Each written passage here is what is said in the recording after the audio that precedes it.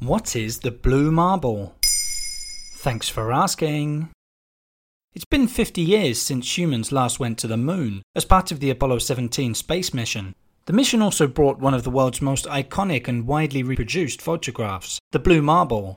It was taken by one of the crew members using a Hasselblad data camera on the 7th of December 1972, capturing planet Earth from over 25,000 miles away.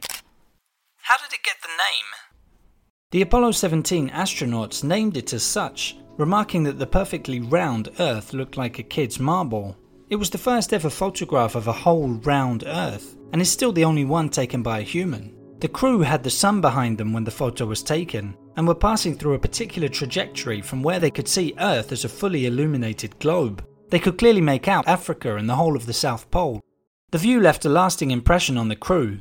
Eugene Cernan, the last man to walk on the moon, took part in a number of Apollo missions and was commander on Apollo 17. Back in 2016, he told the Larry King Show about his experience of looking at the Earth from space. You see a three-dimensional Earth. It's dynamic, it's alive. It rotates on an axis. Every 12 hours you're looking at the other side of the world.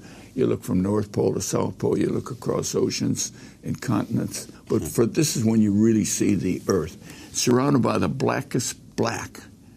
Not darkness, blackness, infinite endlessness of time and space. The question of which crew member actually took the photo is still a mystery to this day, with all three claiming to have done so. Experts have examined transcripts of their conversations on board, but still can't say with any degree of certainty. The blue marble is simply credited to NASA.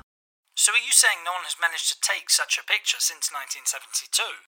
There have been a number of similar composite creations, which were produced by assembling a mosaic of multiple satellite images. Those presented by NASA mostly came from compiling data using image handling software. Only in July 2015 did NASA take and release a new blue marble photo. That was thanks to the camera installed on the Deep Space Climate Observatory satellite, which is situated at a distance of 1 million miles from planet Earth. It was part of a partnership between NASA and the US National Oceanic and Atmospheric Administration. Its aim was to give meteorologists advance notice of dangerous solar storms which could damage satellites and interrupt geolocalization signals or electric networks on Earth. The camera on the space probe also takes images of Earth lit up by the sun every 2 hours. NASA said it would broadcast new images on a daily basis, 12 to 36 hours after receiving the data. There you have it.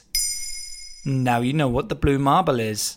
In under 3 minutes, we answer your questions. What would you like to know about?